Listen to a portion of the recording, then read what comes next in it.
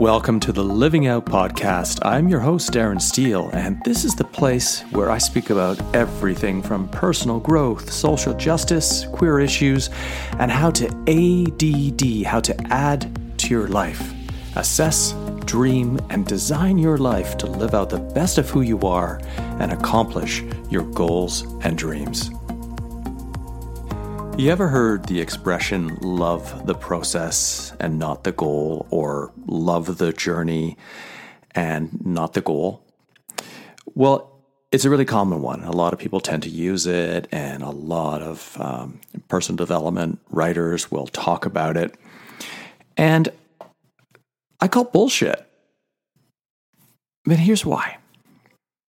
I remember a couple of years ago when I was really struggling with getting things done in my business. I was resisting and pushing back against all of the grunt work of being self-employed. And if you don't know what that's like, when you are self-employed and you are on your own, you have to do everything. You have to learn everything. You become accountant, website manager. You have to do all the work for your clients. You have to do all of the marketing. Maybe you have to create all the marketing materials. It all depends on your budget and what you can afford to pay other people to do for you. But sometimes in the beginning or at different points in your business, depending on money fluctuations, you might have to take care of everything for yourself. So it's a great learning experience. It really helps you be very aware of all the work that needs to happen if you're an entrepreneur or if you're self-employed. But I had an image that year, like a couple of years ago, that I should have been handing off all of those tasks to a virtual assistant, that I should have been further along in my business, and that it was like the fault of having to do all of these tasks, which were draining me of my energy and wasn't allowing me to be most creative and spend time doing work that I should be doing. What an incredibly stupid story I was creating for myself. I was so head far stuck up my own arse that I couldn't see that I was making this a problem, and I was identifying the problem. And if you've listened to an earlier podcast I recorded, is we are not our problems. And when we are stuck deep in the problem and all upset about it, we can't do anything about the problem because we've identified that we are in fact that problem. So, imagine going day to day doing nothing but tasks that piss you off and aggravate you to no end. That was exactly my mindset. I'd wake up in the morning, it's like, what do I have to do? And whose problem was that? Of course, it was mine. These were all of my problems, and they were only problems because I'd created this really horrific woe is me story about having to do things like social media management and bookkeeping and editing of my blog posts and creating images for blog posts and so on. That's just life, unless you have a team and you're paying those people to do different types of work. It's a very common challenge for someone who's a startup entrepreneur. And when I was working as a health and fitness coach, I saw this similarly, but in different ways, with my clients who were resisting and they didn't want to do the daily habits or take the actions that would improve their health. They knew what they were. We had talked about it. I had told them what things would be best for them to do and then help them choose what they felt were the tasks in priority, or to do one habit at a time. And these would be things like, preparing meals in advance, or, committing to exercising 5 days per week to various degrees and amounts of time, and keeping track of what they were eating so that they could look back and notice patterns about triggers or times of day or emotions that might cause them to cheat on their diet and the way in which they wanted to actually eat to improve their health. And I see this with clients in my life coaching business that I do now. It shows up as the fear of the unknown, the fear of taking the risk to behave and act in a way that is outside of their comfort zone, which is different from how they have been acting doing or behaving. But they need to do that work in order to potentiate or to create the different result that they want. They need to take that risk and those actions to get the result that they came to see me in the first place for. So, for all of us, it's either that we don't want to invest the energy into changing our behavior, and, because if we don't like our current situation in life, we've become accustomed to what we have or our state of being. And we simply don't want to have to do the work, the persistent, consistent, and frequent effort that's required every single day to make permanent and lasting change. You've heard it before. You know this. But isn't that what you wanted? Change? Improvement? As you know from the story I told you about myself, I'm no different, right? I suffer the same challenges. So coming back to the expression at the start of this episode, you need to fall in love with the process and not the goal. It's only half right. You need, in fact, to fall in love with both the process or the journey, whichever word you prefer, and the goal, but without attachment to the goal, without attachment to the end point or the outcome. And there's a subtle difference than simply saying you need to fall in love with both the process and the goal. You fall in love with the doing, the tasks, the taking action, the accepting, the trusting, the believing that your actions are leading towards your desired goal.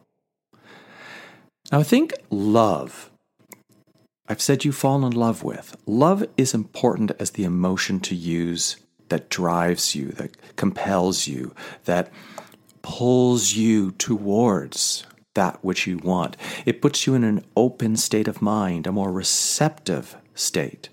Feeling and experiencing the love of the process, of the doing, makes it easier for you to fall into flow state. That place where you're reading a book that's fantastic or you're doing work that you really enjoy and you look up and you're like, where did that hour go? You just lose track of time and space and anything around you, and you just become completely absorbed in doing the work. Love allows you to feel the desire for self-improvement that makes you a happier and more fulfilled person. Love simply makes everything easier to do when you are experiencing that state. So to repeat, you fall in love with, but are not attached to your goal.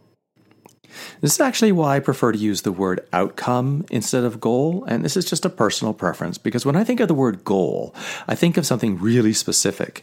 And in my past, I used to hate goal setting. I hated when I heard about it. I hated when I heard about New Year's resolutions. Listen to my language. I hated. I was concocting a story in my head about how bad goals were for me, which made it very difficult to want to accept that there was a way that I could actually achieve and accomplish my desires in life. So, like I said, I used to tend to think of something very specific around the word goals. I would think that maybe you have to spend a lot of time writing out and visualizing what that goal is and what it's going to look like, and a timeline and a series of action steps. Something specific like, I will earn a certain amount of income by a certain time, or somebody losing weight. It's like, by February 28th, 2019, I will weigh, let's say, 150 pounds, which is actually 30 pounds less than you weigh today. Something like that. Now, the problem with being attached to the goal, let's say the amount of income or the amount of weight loss, is how shitty you're going to feel, most likely, if you don't achieve that exact measure of the goal. Okay? Because a goal, this is an important distinction. A goal is measurable. It's a percentage, it's an amount of weight lost gain, it's a financial improvement by a certain amount of money. If it's something to do with numbers, it could be for a business that you've acquired X number of new customers by a certain date, and so on. You can measure it. You can definitively say it happened, yes or no, and the percentage to which it happened is this, 80%. So you could even say, I have a good, better, and best goal to try and soften the potential for when you achieve that goal to how it actually looks. In other words, if you are expecting something to happen and it doesn't happen, that's a challenge because expectation is an emotional need. We can't quantify it. You can only qualify it. We need to take expectation out of our goals. We need to just focus on loving the process, but loving the potential for the outcome in the most open way possible. And I'm going to explain that when I get to the very end, because it sounds like I'm making a contradiction here, and I'm not. It's very subtle. So as I said, the challenge with setting a goal is that it's a measurable outcome, and you can't control whether or not that goal will actually materialize. If I say I want to make $100,000 by year's end, I can't control that. If I'm in a job and I'm expecting to get a raise that would potentiate that, if I don't get the raise, I don't get it. If I'm running my own business, I could say I need to sell X number more widgets at this amount of money by these dates, or I need to bring in this many new clients and sell them this much product or this much service so I can potentiate that. But you can't control if other people are going to give you their money or give you a new position. You can only control what you are doing in the moment that creates the potential for the outcome.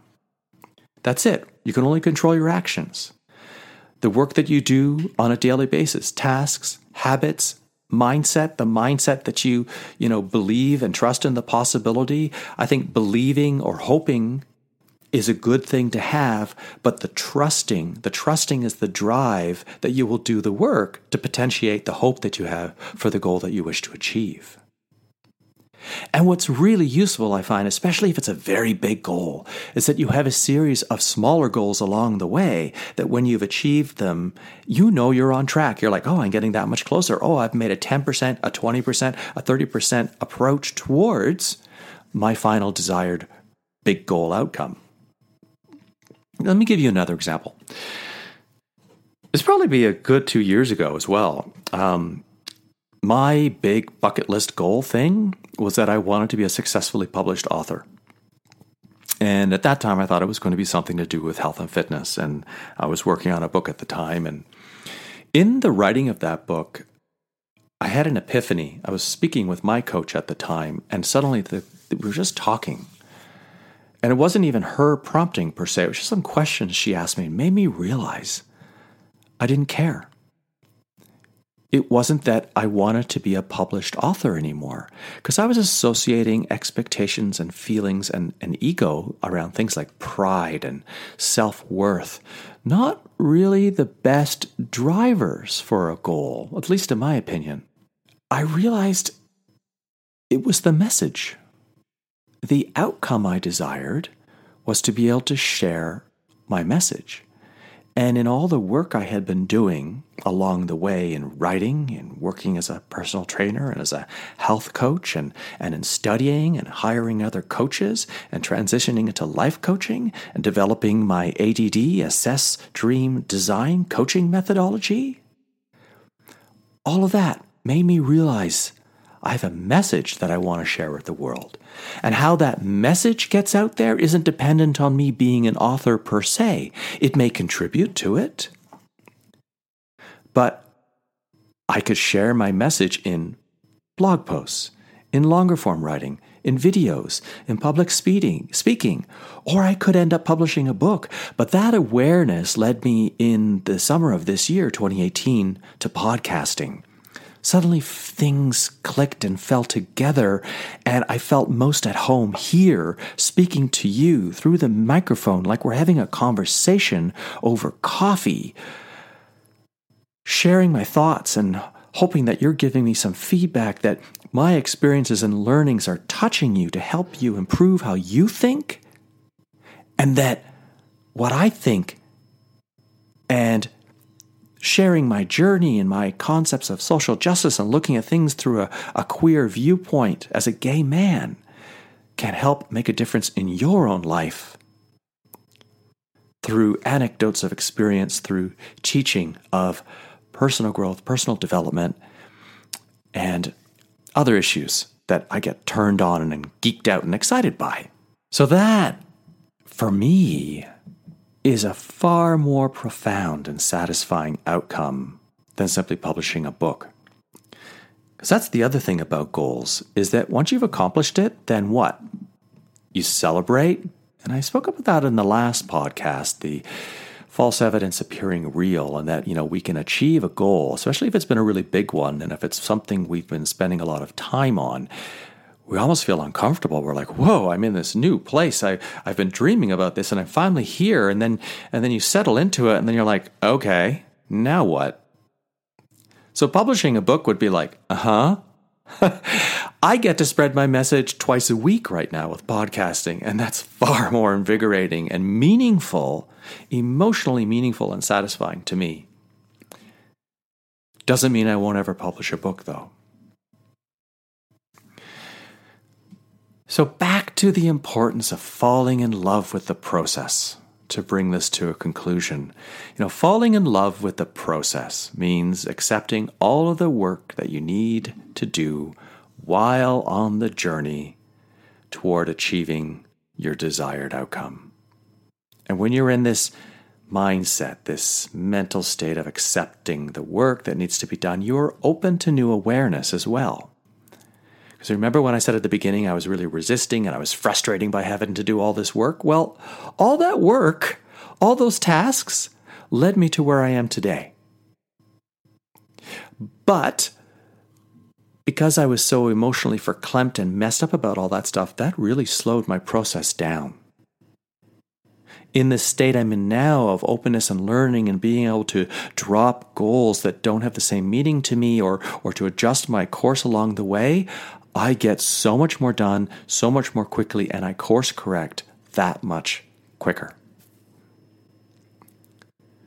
So while doing the work, the daily tasks towards completing projects, towards completing your goals, or potentiating your goals, you continue to develop a greater understanding of who you are in that process and how you're going to get to that end goal. You are potentially learning new things along the way. And in that doing and process, we often change the criteria of the original goal. Maybe we realize it's just too big, or it's not big enough, or it's not specific enough, or maybe something has changed in your life.